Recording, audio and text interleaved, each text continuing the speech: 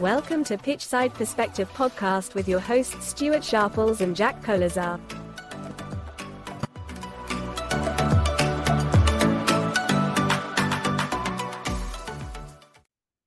Hi everyone, and welcome to another episode of Pitchside Perspective podcast. In this episode, we are putting our analyst hats on and taking a closer look at each team's standout performers. From strikers to defenders, we are going to pick who we think has had a great first half to the season and who will be carrying their team for the second half. Talking about carrying, Jack, how are you, mate? Yeah, I'm good. I don't know who's carrying who, but yeah, good. And this one was interesting because it took a little bit more of homework, I think, looking into every team and picking out their best performer of the year. Not necessarily their best player or their biggest shock, but their best performer so far this season. Yeah, I think that was the interesting part, right? You said it there. It's not the best player. It's the person that's really performed, and it could be a player that you don't even really think about week in, week out, but maybe that player that's putting in the performance every single week. And as I said there about just lifting and carrying the team. So yeah, definitely a lot of homework has gone into this one. Yeah, and before I know that you're going to have some ridiculous opinions because you always do, probably gone down a stat hole and found some real weird answers. But before we get into Premier League things, I got your trivia question. Well, I hope you've taken into consideration that mine was an easier one last week, and you're going to go easy on me. Yeah, I think this one's an easy one. I think I've set you up here. So, nice and simple. Can you name all of the English teams to win the European or Champions League trophy? So, either European Cup or now Champions League trophy winners from England. So I think there's going to be yeah, this is definitely gettable. I think I might struggle maybe on one or two, but obviously there's a few that definitely come to mind straight away. Yeah, But yeah, we'll come back at the end. Maybe there's a curveball in there that I might not pick up. Who knows? yeah, very gettable. And for the listeners who are smarter, they can do levels. So, can you name the teams? Then maybe level two is, can you tell me how many times? And then obviously, really impressed if you tell me which years they won it in as well. Yeah, if you can say how many times you've won it and the years that they've won it as well, I'll be very impressed. Yeah, for sure. If they can, especially the years, right? Number of times they've won it is definitely doable. But if you can list off how the years that the teams won it in as well, then fair play. Yeah, when we get it on Instagram, drop it in the comments, and we'll see who's the first person to get it. But I like I said before in the last episode, I love this time of year, just pure game after game after game, every single day.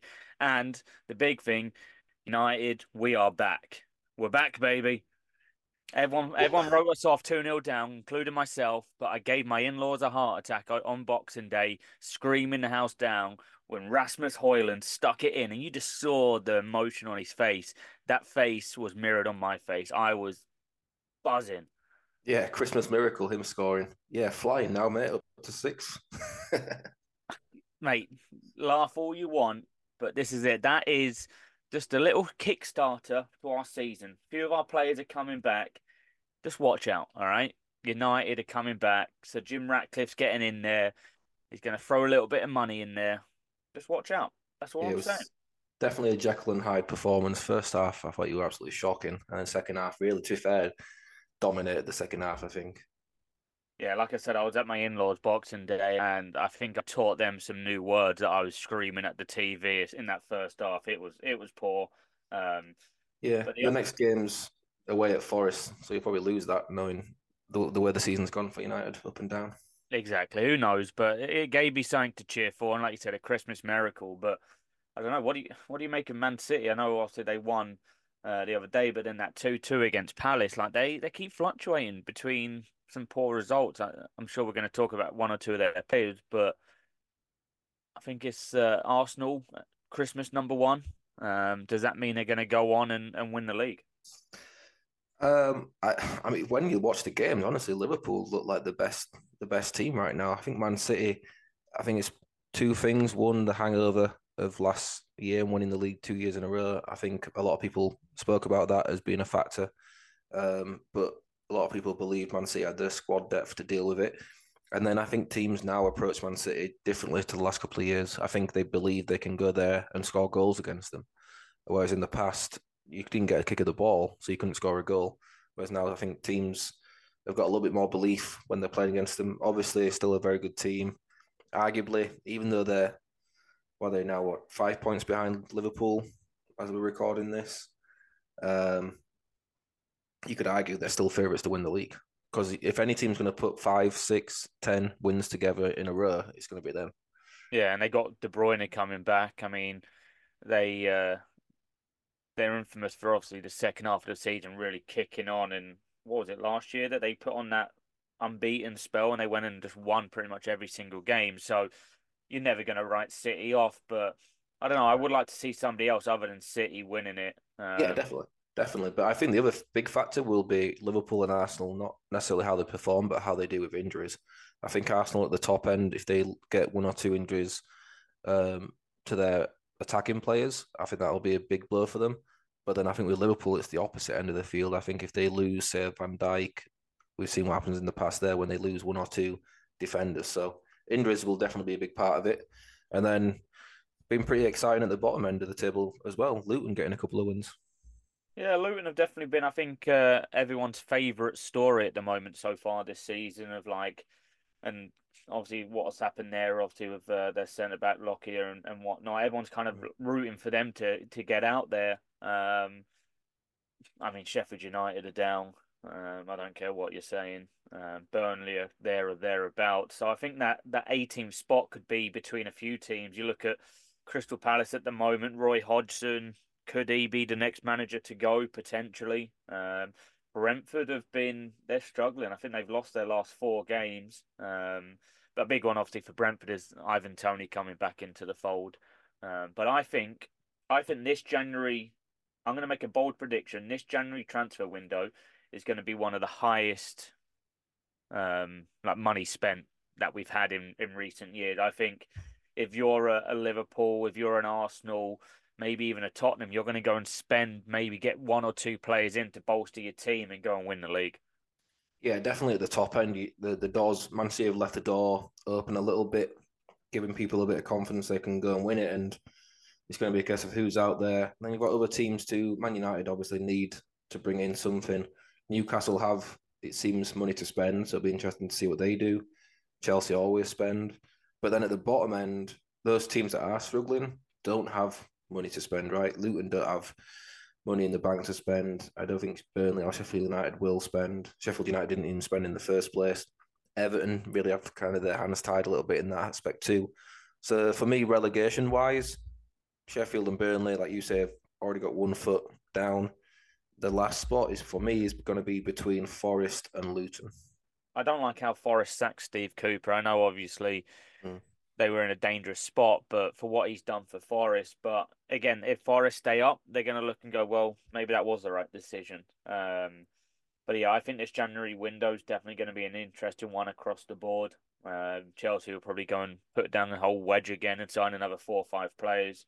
But then, like, if I'm like a West Ham are knocking on the door for like a top 6 spot.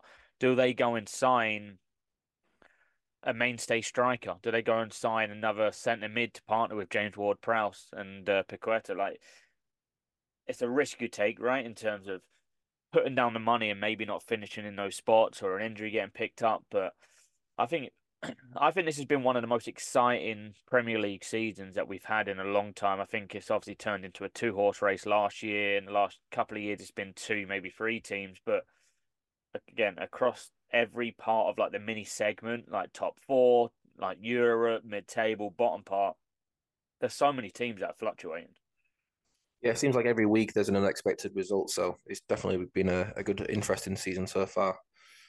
Whether that stays the same in the second half of the season, I think the top teams will start kind of getting their rhythm together, and then the league will become a little bit more predictable second half of the season.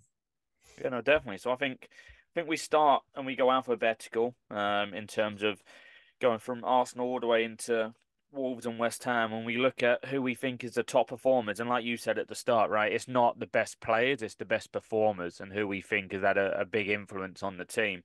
So Arsenal, Jack, I'll hand the mic over to you. Yeah, bit of an obvious one. I'll be surprised if you haven't agreed with me on this one. I've gone for Declan Rice.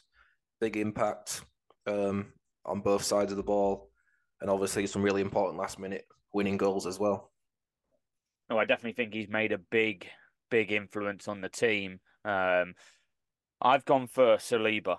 I was thinking about Declan Rice being the top performer for that team, and you've probably got a strong argument for it. I just think Saliba being so young and grown in that position, and I think Arsenal and Liverpool are the joint top for conceding the least amount of goals on 16. So, and Declan Rice has a big part to play in that. But I think Saliba is Mr. Consistent as a centre back, and I saw on the Overlap podcast a couple of weeks ago, they said if there was one player from an international team you could have play for England, and a lot of them said Saliba as a centre back because obviously England struggled there. I just think he's such a good defender for his age as well. Yeah, and it's interesting you said about the stat on Arsenal and Liverpool, because I think the best two centre backs in the league so far this season have been Saliba and Van Dijk performance wise. But like you said as well, Declan Rice has an impact on that good defensive record for Arsenal, and he's also, really he has scored the goals that have given them the points in a number of situations. So I think when it comes down to who's gained you the points, he's come up in big moments. Yeah, that goal he scored against Luton, right, last minute, and you saw the passion. I think he's in for a shout of being signing of the season across all the teams. Yeah, he's up there. I've got someone else in my list that I'm going to give signing of the season so far too, though. Interesting. So yeah, I would say Saliba, Rice, definitely one of the top two players of Arsenal. I think in terms of players that might have slightly underperformed, I was expecting more from Saka and Martinelli, to be fair. I feel like they had a really good season last year and they could have maybe kicked on a little bit more. Don't get me wrong, they've played well, maybe more so Saka than Martinelli, but Declan Rice, I think I would agree with you, has just carried that team forward and kind of dragged them through from a 1 point into 3 points. So I'd agree with you on that one. So we're going Rice, and I think it's a good point about Saka and Martinelli. It's not that they've played badly; they just haven't had that run of 4 or 5 games where they seem to score in every match and tear people apart. But they've been good; they just haven't really stood out. The other one who's done a bit better than I thought he would have done as well, especially lately, is Havertz. Yeah, he got a load of stick, didn't he, at the start? Like, why are we signing him? He's poor, but he's stepped it up the last few games. I'll give him some credit. Yeah, and something I didn't realise is he's actually younger than Nketiah. Wow. So when you think about people talking about a young up-and-coming striker and he's doing really well and progressing, and then on the other side they talk about Havertz like he's underperforming. So I think that's an interesting one too. Yeah, I'm sure in the next few weeks we'll look at transfers and what's needed, but I definitely think Arsenal definitely need a striker. They haven't got one at the moment. But then for me, talking about strikers, the next team, Aston Villa, there can only be one player who's the top performer, and it has to be Ollie Watkins. He's been unbelievable for them. I've gone Douglas Luiz. I think Douglas Luiz, I think I'm right, most passes and most possessions won in the whole Villa team, which as a midfielder, you can't really argue with that. If you're winning the ball and you're making the most passes, oh, certainly up there. And I also think he just talent-wise, if there's one player from the Villa team that gets in almost every other team in the league, it's Douglas Luiz. That's interesting you say that about getting into other teams, because like I look at like an Ollie Watkins. I think if you're Arsenal, you snap him up. If you're Tottenham, you're snapping him up. I think the only two teams that probably don't need him is probably Liverpool and City. But I think Ollie Watkins he's probably got one eye on that England team for the summer, going, I want to be in that team. If Harry Kane goes and gets an injury, I want to be in there with a shout of being. And I think at the moment under Kane, he's the best English striker we've got. His movement, he's clinical in the box, and he's starting now to really tick over. I like your stat you said there about Luiz, about passes under pressure, but for me, you look at influence of that team, Ollie Watkins has been a huge influence on that team. Yeah, no, I'll give you Ollie Watkins just because I don't want to rely too heavily on stats on any of these anyway, but I do think Douglas is a very good player. Ollie Watkins, I think, like you say, is one of the better strikers in the league, but I think as much as that's down to him being a good striker, I also think it's down to, we've spoken about it on previous shows, about a lack of top end strikers outside of kind of Haaland, who's your next best. So, yeah, but I'm happy to go with Watkins there. Yeah, I think the standard of strikers in the Premier League definitely has kind of dropped. Like last year, Haaland, Kane, Whereas now it's a case of Haaland's obviously the clear front runner, but who's taking that kind of second, third place? I'm looking now at like the top goal scorers in the Premier League, and there's a few interesting shouts in there that you probably wouldn't have put in there at the start of the season, and I'm sure one or two will probably pop up later on. So then the next team we're going to look at is a team that I kind of slated at the start, but they've kind of picked it up in recent weeks and are probably one of the most informed teams, and that's Bournemouth. Yeah, they won what, 4 on the bounce, something like that now. This one I had a split opinion on. This is the only one where I couldn't really decide. I had Solanke, which is probably the obvious choice, especially coming off his hat trick recently. And the other one was Philip Billing, central midfielder, who I think is a good player and comes up in big moments to score kind of worldies from 25, 30 yards out. So yeah, they're my 2 shouts on this one. Yeah, so Solanke for me has really stepped it up. And I know this is obviously an audio podcast, but that header that he done, and I'm just like simulating it on the camera now to Jack, but that header in that for his hat trick, unbelievable the way he's turned his body and he's got on it. I think he's probably chasing the tail of Watkins here and saying, you know what, I might get him with a shout here, because if you again, I go back to the striker issue with England. Yes, you've got Kane. Then underneath that, I think you've got a bulk of players who are very similar with each other. I think Watkins and Solanke could both offer you something coming off the bench. My only question would be to Solanke is, can you maintain this for the next 3 or 4 months? Yeah, and to be fair, Solanke, I mean, he started off at Chelsea, had a little loan spell like all the Chelsea youngsters did at that period. Then Liverpool wanted him, but didn't really, score the goals for Liverpool. So he's obviously a talented player if those type of clubs are in for him. And now maybe it's coming to fruition a little bit. So, let's put Solanke down as Bournemouth's top performer. Yeah, and I think as well, yes, we're talking about his goals, but the way Iraola is wanting to press and go after the back line, I think Solanke's such a hard worker as well. And his work rate just to chase down the defenders and nip it off them. And they've got an exciting team coming up. It's just whether or not they can maintain it, like we said. But yeah, so moving then on to Brentford. Brentford, I struggled with this one because I think they've got a lot of underperformers. I've gone for Mbeumo just because I think obviously the biggest worry for Brentford this year was going to be replacing Ivan Toney until he gets back and he's available again. And I think, Mbeumo has kind of somewhat done that with some goals to get them over a line in a few games. Not quite replaced him, but I think he's been good enough when he's needed to be. Yeah, I think he's been good enough. And you look at him and Yoane Wissa as well, and they're trying to replace the goals of Ivan Toney. But for me, it was the person supplying those chances, and Matthias Jensen. I watched the Brentford game, not the one that they just lost to Wolves, but the one I think just before Christmas, and everything goes through him. He's so pivotal to that team. And we spoke at the start of this podcast of maybe it's not the best players, but it's the most influential players. And I think he's such an influence on that team. And I was reading the stat that he's, I think, the 3rd best player for creating chances from set pieces. James Ward-Prowse and I think it was the Luton player, Alfie Doherty. But he's set pieces, he's command in the middle of the field. I think he's kind of one of those unsung heroes, Matthias Jensen. I think he's elegant on the ball, and he's got that little bit of skill.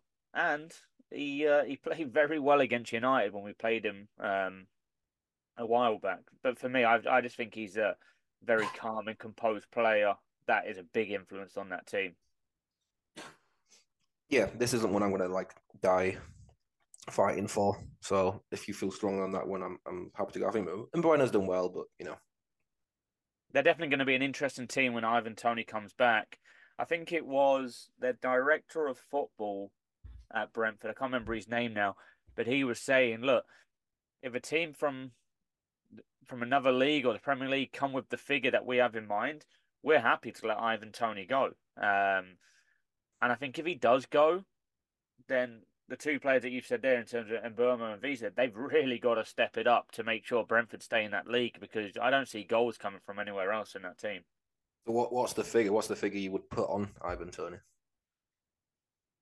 How long's he got? I think he's got 2 more years left on his contract. I think you're talking minimum 45, 50 million. And I think that's cheap for a striker. For a proven goal striker, I think you could probably get him for 50 million plus add-ons. Because I think you've got to take into consideration that he has just missed 6 months, which is a long time to be out of top level of the game. So are you running a little bit of risk? But there's quality. I would go sign him at United, and I think Arsenal have been linked to him as well. Maybe it's onwards of 60, 70 million to snap him up, and maybe they replace him with somebody else. Yeah, I mean, I was thinking more than I was thinking more like 75, 80 million, just because of the goal scoring, and it's the most valuable thing in the league, and it's hard to find those goal scorers. So I think they can kind of make whatever figure up they want to make, and it'll get somewhere close to it. Okay, so who are we going for with Brentford? I mean, I think you could really flip a coin on this one, whether you're going with Mbeumo or Matthias Jensen. Either or, really. They can both be in for a shout of top performers. Yeah, let's go with Jensen. It sounds like no one really cares about Brentford, doesn't it? That's harsh. All right, so let's move on then to Brighton. Brighton, for me, have been a weird one this season. I think they had so much expectation on them. Yes, they lost a couple of players, but I don't know. I just feel everyone raves and raves about Brighton and the way they play, yet their form has been so inconsistent, and I think that's the same with their players as well. I looked around at who for me is their top performers, not based on stats, but who's kind of influenced and carried that team. You look at Matoma's first year last year in the Premier League, and he was awesome. Absolutely fantastic. Blistering, taking players on. And don't get me wrong, he's somewhat done that this season, but I don't really hear people talking about him as much as they did last year. The biggest name for me that a lot of players are talking about has been Evan Ferguson. I think he's kind of been their breakout player.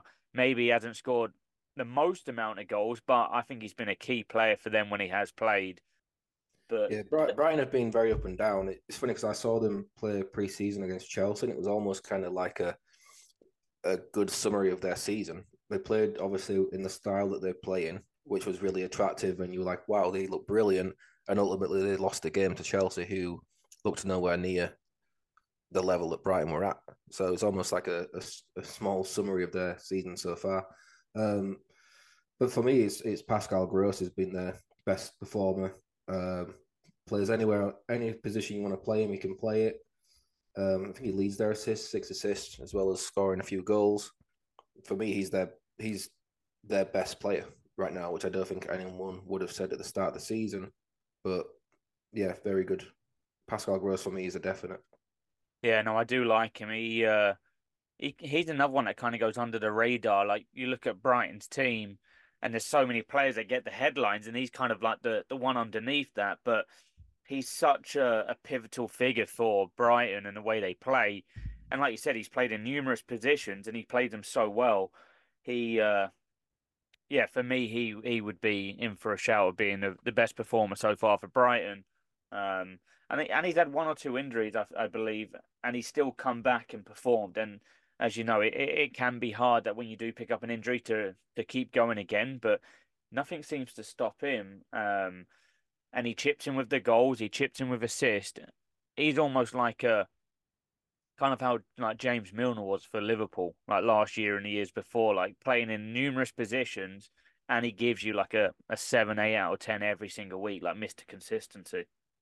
Yeah, I actually think that's why he's underrated. I think people go like, oh, he's a versatile, generic player, and they actually miss how much quality he actually has. Ferguson, I think, is like obviously a bit like you said, he's that breakout player where for his age he's playing really well and started to score goals, got himself a hat trick, and that obviously put his name out there big time. But in terms of week in, week out performer, it's Pascal Gross for me.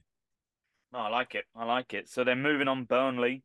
Again, this was another tricky one for me. Trying to find some positives within their team. I'm not sure about you. Yeah, I mean, I just put Lyle Foster because he's on top of their goals and assists record. But the one, actually, to be fair, who I think is probably their most exciting player, but he's been out a lot, is Luca Colo. What's it called? Clove. Koleosho. Is that what you Luka stick with? Koleosho, I think that's his name. Like he's the one who like gets on the ball and wants to run at a defense, and when Burnley go down, and I think it is a when and not if. I think he's one of the players that some of the other Premier League teams might be looking at picking up. Koleosho, that is, but also Lyle Foster in terms of stats is leading for them, if you can call it leading. Yeah, and didn't he take a short break out of the game as well for mental health reasons? And he's still come back and been an influence on Burnley's team. But for me, the one player that I've liked watching is their keeper, the young lad James Trafford. I think for how young he is coming into the Premier League game and getting battered every game, he still wants the ball to his feet. He's still comfortable trying to play out. He isn't the most imposing in terms of size or whatever, but I was looking again at his stats. He's the number 2 for the most punches made from crosses. You've got the likes of Alisson and Nick Pope surrounding him. And then also, he's made the second most saves in the Premier League. So he's definitely getting a lot of experience. And I think he's going to be one for the future that a few teams might snap up. He was at Man City last year, and I'm sure they'll be looking to see if they put a buyback clause in his contract. No, he's a good young goalkeeper, and I think he really kind of made his name playing for England's under-21s, right, when they did well in the national tournaments. And I think he saved some penalties. So he's a good young goalkeeper. I think stats for goalkeepers are always a tough one because, Man City's goalkeeper is not going to make the most saves, or maybe, well, who knows this season. But the keeper that's going to be making the most saves is the one that's having the most shots taken on them. So it's tough to rely on stats to pick out the best goalkeeper. But I do think he is a good young goalkeeper, and I think it was quite a good pickup from Burnley to get him now, because I think he either becomes Burnley's number 1 for a long, long time, or he does really well and they make some money on selling him to a bigger club. Yeah, I think you're right there. I think if I'm James Trafford, I'm staying there for a good few years, picking up some experience, even if they go down to the Championship. As you know, like the Championship is a very tough and long, grueling season that he's going to get even more experience and exposure there. But yeah, I see him being definitely one for the future. But you just look at how Company wants to play, and I think he's a big influence in that in terms of playing out from the back and being so young. So for me, I would put up a strong argument for saying James Trafford being one of the most influential players there at Burnley. Yeah, let's get a goalkeeper involved. We'll get Trafford in there for the goalkeepers union, and one for the future as well. And then moving on, Chelsea. For me, Chelsea, there can only be one player who is, I think, the standout player for them. It was actually a player that I think was looking to leave at the start of the season, and that's Conor Gallagher. Conor Gallagher, for me, has been one of their best players this year. I don't think he's been their best central midfielder. He goes around kicking people, that's for 90 minutes. All right, just pause 1 second, listen to this. He leads the charts. Are you going to pull off a lot of random stats? Just that don't pause, mean anything. All right? All right. Just relax. You carry on learning that Burnley's player's name. Just listen. Assists. Highest assists. Highest chances created. Most tackles won. Most interceptions won. Most possession won. And the most distance covered. First out of all the players in Chelsea. But that's because he's the only one who plays every week. Everyone else gets rotated around. Yeah, because they're crap. Well, I would say, who would you rather go to Man United right now? Conor Gallagher or Enzo Fernandez? Conor Gallagher. That's a lie. You would happily. I don't think Enzo Fernandez has been as good as people thought he was going to be. For the price tag he came in, I think he's been poor. I think he's gone missing in games. I think you can't judge people by their price tags. They don't decide their price tag. That's up to other people. No, they don't. He's been Chelsea's best player, but he's actually not my pick. My pick is Cole Palmer. And yeah, Cole Palmer, I think, is a good player and has shown really good potential. But has he been the most influential player and the top performer at Chelsea? The answer is no. It's Conor Gallagher. 6 goals, 3 assists for Cole Palmer. A couple of stats there that actually mean something, not your random weird stats that you like to pull off. Well, no. So Conor Gallagher has more assists than Cole Palmer. He's created more than Cole Palmer. No. So how many goals has Conor Gallagher scored from midfield? I'm not sure how many goals he's got, but you need somebody to set up the goals. Who's had the bigger impact? Conor Gallagher.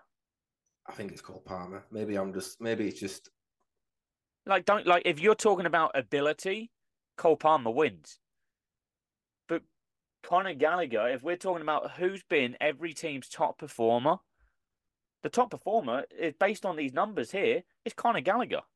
Sky Sports is literally looking at me on the screen saying Conor Gallagher is Chelsea's best player this year. I You don't can't think win this so. argument. But there's an argument between one person who goes onto a website and looks at stats and one person who watches games and looks at who's been playing well. Did you not, one of your first players, Douglas Luiz, read off a load of stats? And then I let you take that one because I said I don't want it to be relied on stats. All right, well, I'm not a pushover, so I'm sticking with this one. But I'm there's probably 2 or 3 other Chelsea players that you would have had a better argument with than Conor Gallagher. Well, I think this one is going to be a case of agreeing to disagree. Maybe this is the one that we clip up and we put it out to the audience of who's been Chelsea's most influential player. No, I mean if that's what you want to do, that's what you want to do. But I don't see any other player that's been more influential for Chelsea. The only player that for me creeps in there is the right back Gusto. I think he's been a great player coming into the team. You just like Chelsea players that get sent off a lot. But I like Chelsea players that are consistent, that play most of the games. Enzo Fernandez is either injured or he's out because he can't play. I feel like Conor Gallagher does a lot of hard work, a lot of I guess the less attractive stuff. But I think there's probably 30 players that could do Conor Gallagher's job at Chelsea. Whereas I think there's only maybe 5 or 10 that could do Cole Palmer's. Maybe less than 10. Question for you. Which one would you rather take in the England squad? Cole Palmer. Right. That's based on talent. That's not based on performances. But let me ask you a question. Is typically the captain of a team one of the most influential players in terms of performers, character, attitude? Yes, they are. Right now at Chelsea, would you say that? No, I'm not asking about Chelsea, but I'm just saying to you, a captain typically is the top performer, the most influential, and who's had the armband this season? Conor Gallagher. He's taken it off of Silva, and Silva's he must be an influence. And for Conor Gallagher to come in and take the armband, I think, in all honesty, I've won this argument. What? Because he's the captain. I am the captain now. Conor Gallagher is in. Fine. I can't believe you said Conor Gallagher out of all the Chelsea players you could have said. Well, just get ready because I've got a few controversial names coming up as I look through my list. So with time coming along, let's push on to Crystal Palace. Eze. Eze's your player? Yeah. So hold on to your hats, folks. Jordan Ayew. Jordan Ayew's a championship player. It's correct in terms of his talent, but he's Roy Hodgson's #1 player in there every game. He works his absolute socks off. And you were just saying that Roy Hodgson's about to get sacked, so you've just won that argument for me. So we're going Eze, Crystal Palace. That's good. Well, hang on. I think Eze's going to be a top talent, but he also has to keep himself fit as well. Yeah. But I don't think you can put him in. He's maybe their best player, but I don't know if you can put him in as top performer because how much has he actually played? What has he done? But I would rather have him for 5 games than your boy for 15 games. Whatever team you're going to end up managing in the future is going to have a bucket load of injuries. I'm all about hard work and pushing on. Come on, you're from Yorkshire. It's all about true grit and hard work. And you're talking about all these pretty boys that have the fancy feet. No, talent and hard work together is what makes you a good player, not just one or the other. All right, so I think there's no way he is getting on this list. All right, well, if I've won the Chelsea battle, you can win the Crystal Palace one. I'll give you Eze going in there, and I do hope he kicks on because I think he could be a player that gets into the England team in the future. I just love how he glides past players and he's so casual on the ball. No, I do like him. So then on to the naughty school children, on to Everton. Who have you picked here? I'm going with Abdoulaye Doucouré. I like him a lot. I think he is, when you think about previous managers didn't really rate him at all, wouldn't play him. But I guess he is kind of Sean Dyche's type of player. He's powerful, he's strong. Gets around the field a lot. Also gone in with 6 goals, I think it is this so far this season. So chipped in with the goals as well. Helped Everton become a lot more solid than previous years, I think, in the midfield area. So yeah, that's my Yeah, no, he's definitely surprised me in terms of how many goals he's popped up with. I did not have him as a goal scoring midfielder. I just kind of looked at him as like you said, that Sean Dyche typical strong, solid centre midfielder. I do agree with you that I think he definitely has been very influential, especially in recent weeks. The only player that I would have a slight argument for getting in there ahead of him would be James Tarkowski. I think he's been one of the best centre backs in the Premier League this year. Not in terms of possession style or anything like that, but he leads the Premier League with number of blocks. Like he's one of those players that is always going to get his body in the way. I just think he's a very good centre back, and he brings that leadership that maybe Everton have been missing. Again, another Sean Dyche player there, but I would give that Decore has definitely had a really good season for Everton, and I think he'll be instrumental in keeping Everton up this year. Yeah, and I think Tarkowski is also helped by the young centre back next to him, Branthwaite, who I think is a really talented defender who is making a good name for himself this season, playing regularly now. So I think they have a good centre back pairing together there, or a good defensive pairing. That's it. Yeah, two English centre halves. I mean, you got Tarkowski, who's number one for blocks, and Jared Brathwaite is in the top 5 for headed clearances. So they definitely have formed a reliable partnership. And I think Brathwaite's definitely got a good future ahead of him. But I think if we're looking at top performers and most influential players so far, I think it has to be Decore, right? Yeah, let's go with Decore. All right, so then moving on to West London to Fulham. Yeah, Fulham. I don't think this player necessarily has played as well as he can play, but I just think ability-wise, he's so far he's quite comfortably their best player, and so even when he's not at his best, he's still their best performer, and that's Palhinha. Yeah, I had him wrote down here. I mean, most tackles so far out of any player.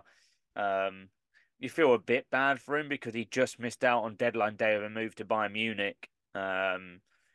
Is he maybe looking at it going, you know what, if I have a good August through to December, maybe Bayern might come back in for me, or maybe another team comes back in for me. I know there's a few teams looking at him according to like media and social media.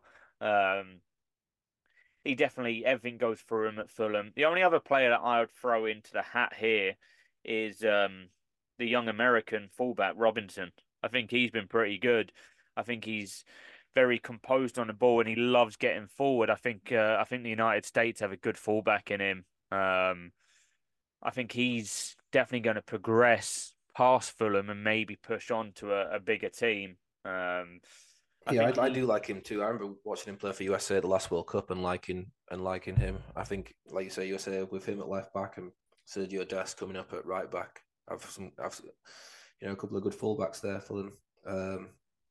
I think they probably are Fulham's best 2 players actually. Yeah, no, I would put them two in for a shout here. Fulham are one of those mid-table teams that are always kind of going to be fine, right? They're always going to be there or thereabouts. I mean, yeah, this season, but like if they lose Paulinho, like you're talking about there, Robinson, does he leave at some point? They could, like we've seen with other teams, if you don't keep trying to move forward, you get pulled into that relegation battle. Yeah, no, definitely. So that leaves us going up north to Liverpool, who I think have been altogether the best team of the season. But who have you gone for top performer? Tricky one because there's a few. Well, there's 2 or 3 that could have been. 2 people that I didn't choose, which even now I'm questioning myself on, were Van Dijk because he's been almost back to his best. I would say not quite back to that one season he had, but he's certainly back up there. And Salah because it's Salah and he's just scoring goals and he's just being Mo Salah.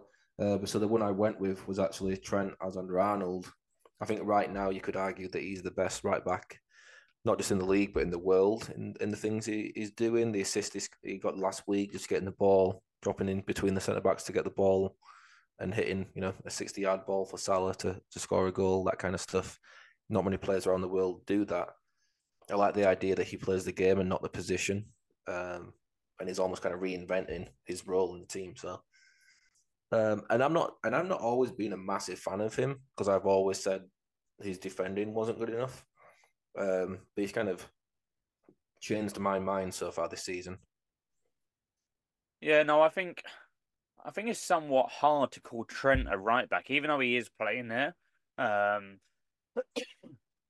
I think with Salah playing so high up the field, it kind of stops him getting down the line and playing crosses into the ball. It's almost Trent is coming in and playing as a 6 or an 8 in the centre of midfield, and I think that's where he really thrives.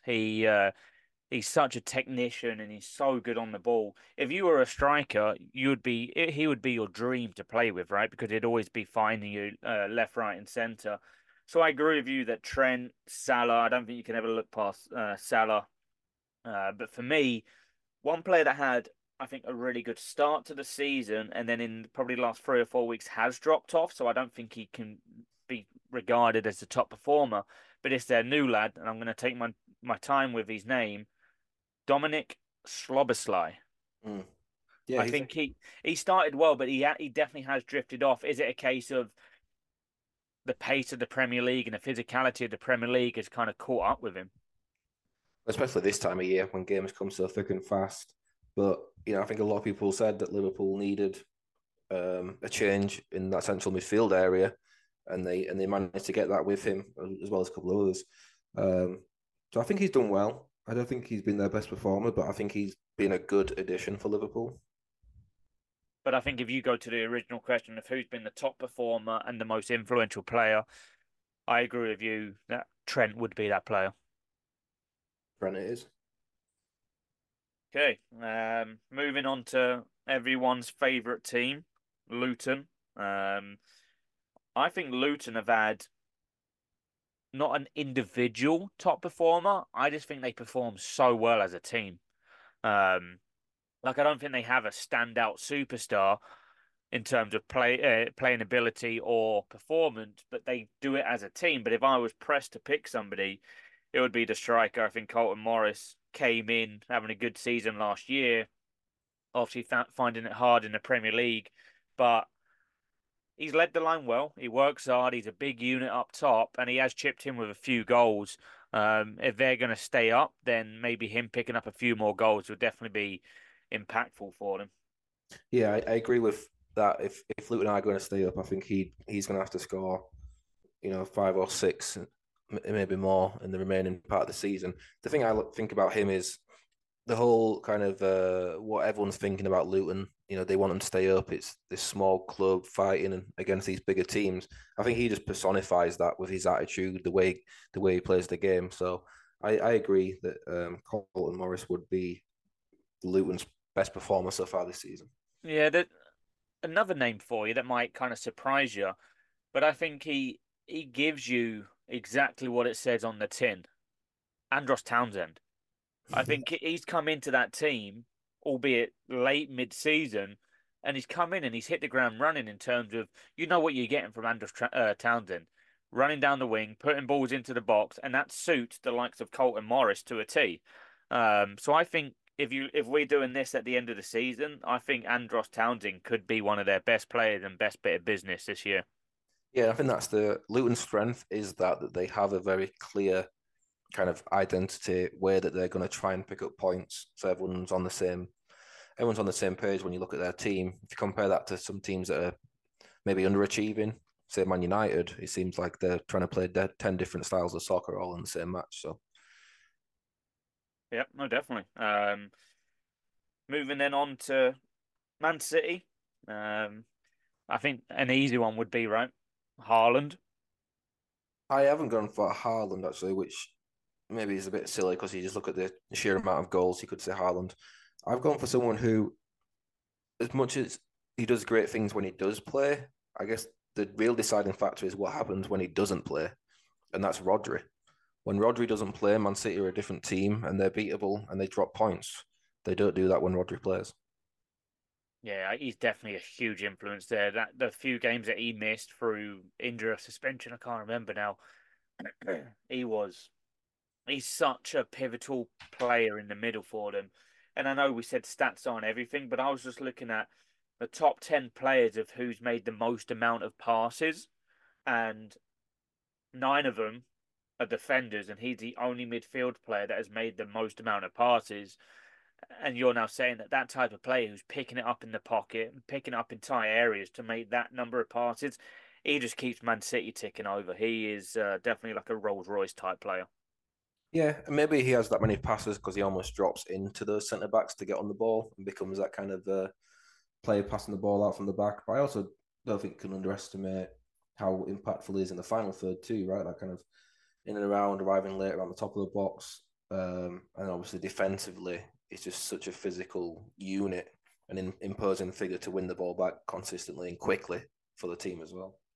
Yeah, I mean, it's funny that we don't really mention Haaland too much. Is it a case of he's that good that you kind of almost disregard him? Like he's the top goal scorer in the Premier League. Like it's a case of yeah, he might not have scored for a couple of games, but then like he still scored 14 goals this year. So you could say an argument is he is their best performer because of what he's done there. But the one player that I would give a little bit of credit to, and I think he's taken his chance well, is the young striker Alvarez. I think you said it right at the start of the podcast that he is going to be a very good striker, and he's almost living in Haaland's shadow. But he's on their set pieces, and he chips in with a goal here and there. I think he could be very influential for City this year. Yeah, and I think Alvarez I think is in the top five strikers in the league. I had him in. His difficulty is that he's playing behind Haaland, but Pep knows how good he is, and he still finds a way to put him in the team. Um, and the Haaland, I think, is probably a fair point about Haaland. You know, he scored all those goals, but it's almost expected.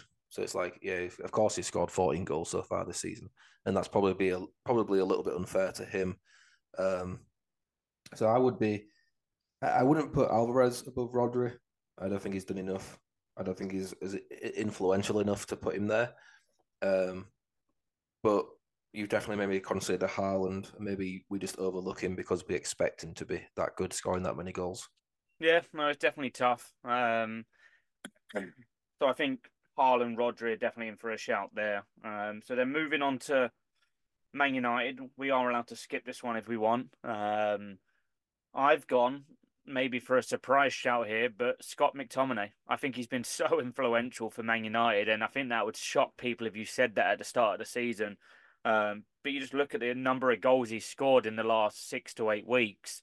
Without those goals, Man United would be in the bottom three. Like he's been very, very good for United, which goes to show where United are right now. Yeah, I don't think anyone has him down before this season as a goal scoring midfielder, but he's come up with some big goals at big moments, which is why I've also picked Garnacho, especially recently he's come up with goals as well. Obviously, he scored a ridiculous overhead kick, but then recently got a couple of goals in the comeback win against Aston Villa. I guess the good signs for Man United is that it's the young players that are, you would say, a bit more homegrown, not the so-called superstars that are the ones coming up with these moments.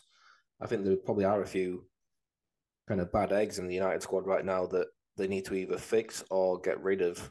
And, you know, maybe it takes a year or two not being at the top of the table, but giving some space and some responsibility to some of these other players that have been produced by Man United. Yeah, no, I think Garnacho's had a very good season, and it's just now a case of can he keep consistency up.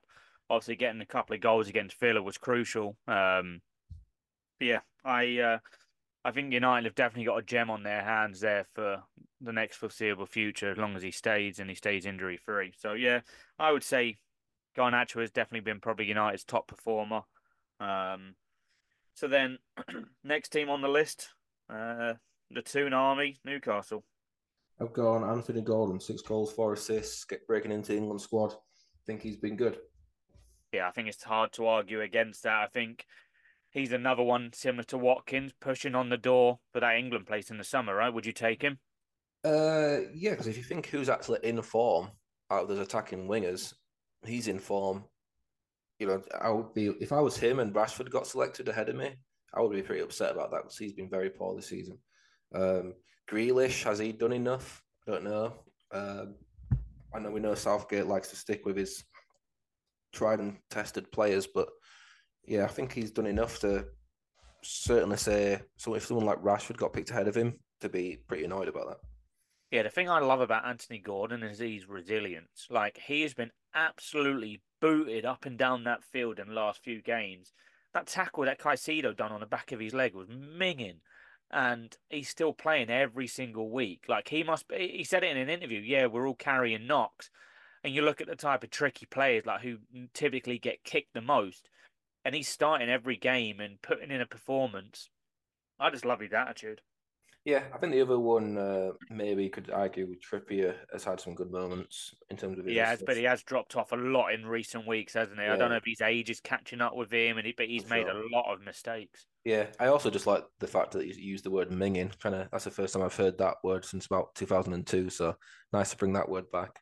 Yeah, we might have to translate the word minging. Minging pretty much means horrible, rubbish, terrible. So to the American listeners, yeah, minging is a bad word. Um, but yeah, I think Gordon goes in. Yeah, Gordon for me takes that spot. For me now, moving on to Forest, one definitely springs to mind, but this is maybe a short-term one that over the last few weeks has been a big influence for them. Maybe not since the start of the year, and that's Anthony Elanga. I think he, in the last few weeks, has been very, very good, very positive. Whether or not now he can maintain that for the second half of the season. Yeah, what's he got? Uh, Three four goals, five goals, assists. 4 goals, 5 assists, something like that. So I also have Alanga down. I don't even know who I'd have second after that. Like you said, maybe it's a bit more like recency bias in terms of lately he's been on really good form, and that's why we're picking him. But for me, he was clearly my choice. Yeah, no, I think if Forest are going to stay up or be in for a shout, they have to keep Elanga fit and keep him going because I think his pace scares a fullback. Like if I was playing against him with his pace and his energy, I would be nervous to play against. Even as an experience, like Kyle Walker, for example, I still think would be nervous to play against him just because of how young and fresh he is.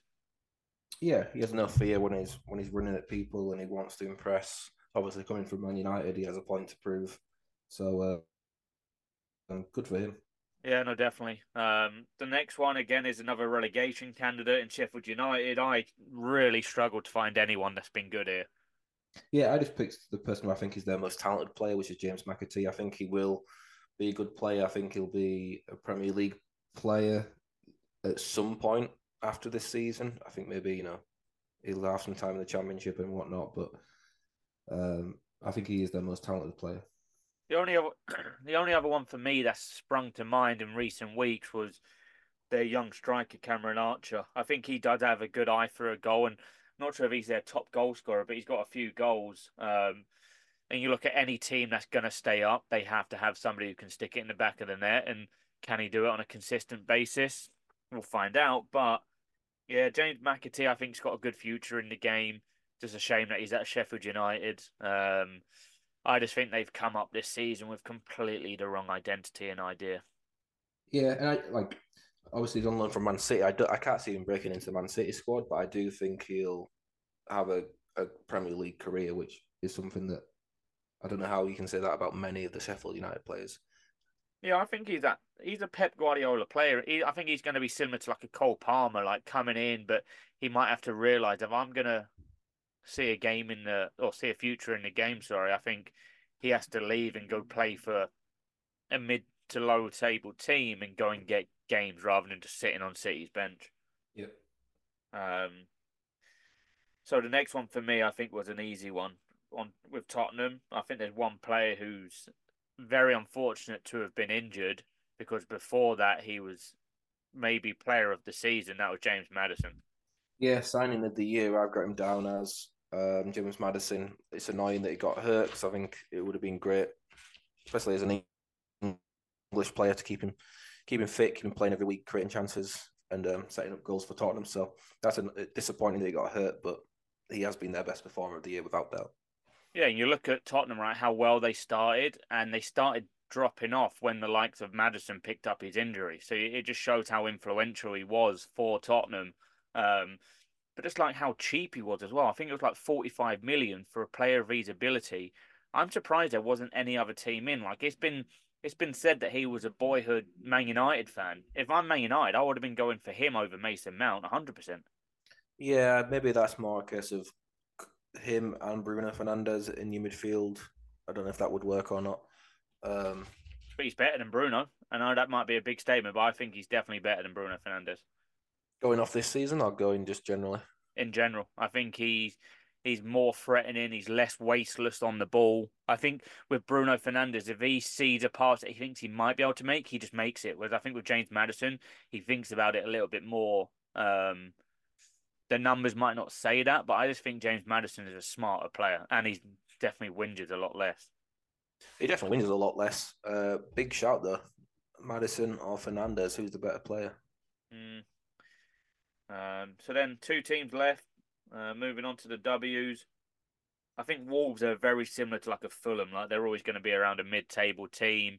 But for me, the one player that whenever I watch Wolves play, the one player I love watching, and he's been injured but he's coming back, is Pedro Neto. I think Yeah, he's got the most assists. He's got the most assists in the Premier League. He's joint with Salah and Trippier on 7 assists, and he's been injured. But I just love how he plays. I think he'll end up he'll be the next Wolverhampton Wanderers player to go to Liverpool. yeah, I would have put him in before the injury. That's the only reason I didn't have Pedro Neto in, just because of the amount of time he had to miss. So I put Hwang Hee-chan in instead. But I could definitely understand why you'd put Pedro Neto in there. Chan's a sneaky player. Like I watched him the other game, and he'll get like a little bit of a niggle, and he knows how to get his body in the way to kind of buy these fouls as a striker. Um, so if you watch him carefully, he's a very sneaky player. But 10 goals in the Premier League for the first half. If he goes and does that in the second half, you're talking 20 goals for a mid-table team. That's a really good return. Yeah, Um, good math there. I think he's one of those players you don't. He's one of those players you don't enjoy playing against. Probably quite frustrating to play against. Um, but I like look. I'm not saying he's going to go to a top club or anything like that. But like you say, if he's on track for 20 goals in the Premier League season, then people will start looking at him. But I'm happy to go with Pedro Neto because the only reason I didn't have him down is the injuries. yeah, the injuries definitely come into it, but I think if you're talking about influence, when he is playing for them, everything goes through him. Like he is their main creator of anything that happens. Um, and now that he's back, I think he's really going to kick off as long as he stays fit and definitely propel Wolves into potentially the top 10. Wow, you Uh, think Wolves going to get propelled into the top 10? Potentially, I think Gary O'Neill has done a very good job there, and I think they could. I mean, maybe yeah, that 10th, 11th spot, but I think they have some exciting players, and they always have done. I think you might see them signing a couple of players as well in January with the money that they've made from like the likes of Ruben Neves and whatnot. I mean, I So agree. I think the manager's done a really good job. I just think when you look at the clubs currently in the top 10, that's a very good list of 10 clubs. it is, but then you look at like You Wolves go right now, through 11th. Chelsea, 10 for Chelsea, 9 for Newcastle, 8 for West Ham, 7 for Brighton. All right, That's so what let me takes some let me say doing. this to you: West Ham could drop off, Brighton could drop off, United could drop off, Chelsea. You don't know what they're going to happen with. So that's what I'm saying. They could end up in that 10th spot, so which for me is still top 10. Yeah, no, I just think it's a lot more likely that Wolves drop off rather than say a Chelsea, a Newcastle, a West Ham, a Brighton, Man United, etc. Yeah, no, you're right. All right then. So wrapping this up then with the final team, West Ham. West Ham for me, I think have had a very good season, and I think it's down to a few players, not just one player. Um, but for me, their main influence has been Jared Bowen. I think this will be his last season at West Ham, and I'm sorry, West Ham fans, to say that, but I think you're going to see him at the likes of Newcastle, Tottenham, maybe a Liverpool or Arsenal. I think he's going to get snapped up. Yeah, I don't know. But if he's going to leave West Ham, but I agree that he's been their best performer. 11 goals, I think.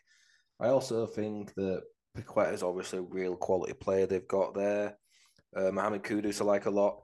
I think James Ward-Prowse was a very good signing for them. He's kind of quieting down a little bit lately, but still a good signing for them. But yeah, I would go with Jared Bowen.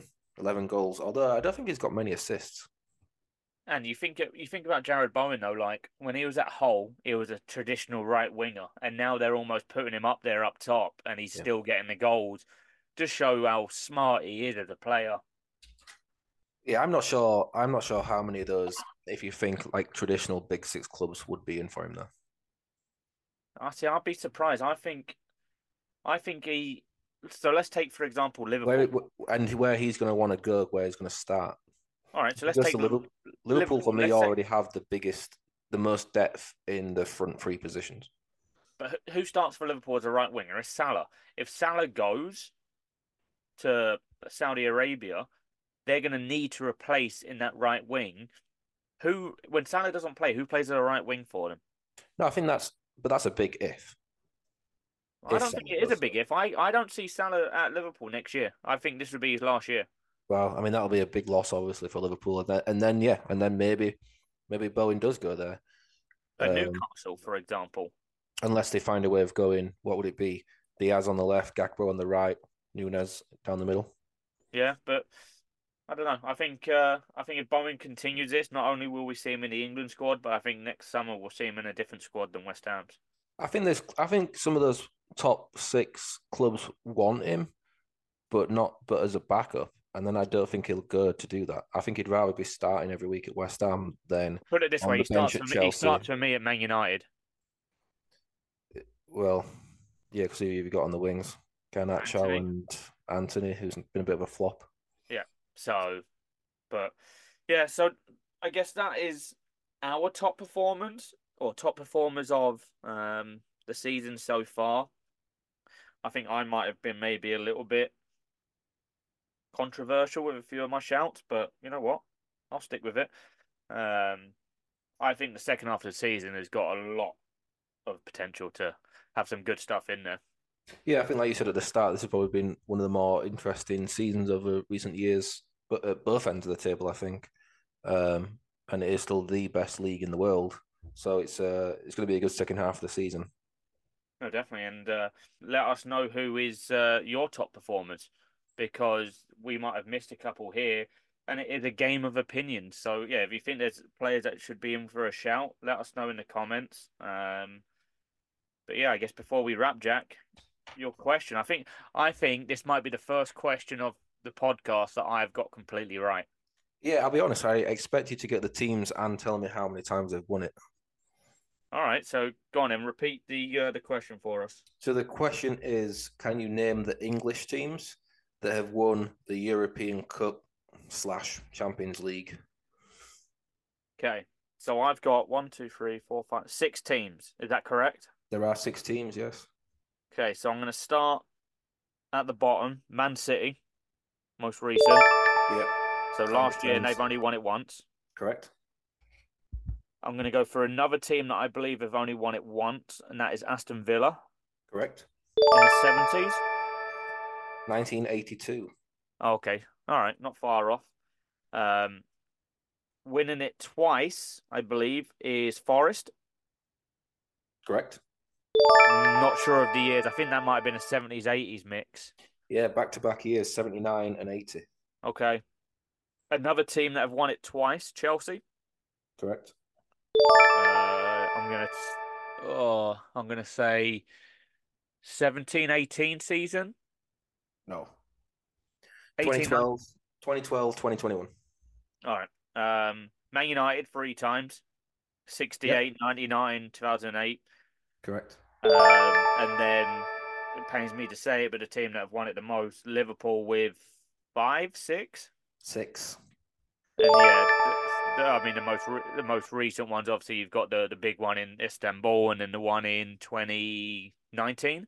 Correct. Yeah. So they won it in 77, 78, 81, 84, 2005, 2019. So late 70s, early 80s, England really dominated. You had what, Liverpool 77, 78, then Forest 79, 80, then Liverpool again 81, then Villa 82, then a year off, and then Liverpool again 84. So domination, And late 70s, early 80s. exactly. And you think about all of those teams as well when they did win it, the kits that they won as well. And don't forget, we have that new deal with the Retro Kit Store that you can buy all your favorite kits of all of your teams all the way back into the 70s. So be sure to check that out on our social media channels. Yeah, Stu no, Sharples, king of segways. exactly. So yeah, that is our top performers of each team. Let us know if we've missed anyone. But no, I don't know about you, Jack, but I've enjoyed that. Yeah, good stuff. I'll be interested to see how these players do in the second half and see if we get our predictions right, as we normally do. But with that being said, we bid you a farewell and we'll see you next week.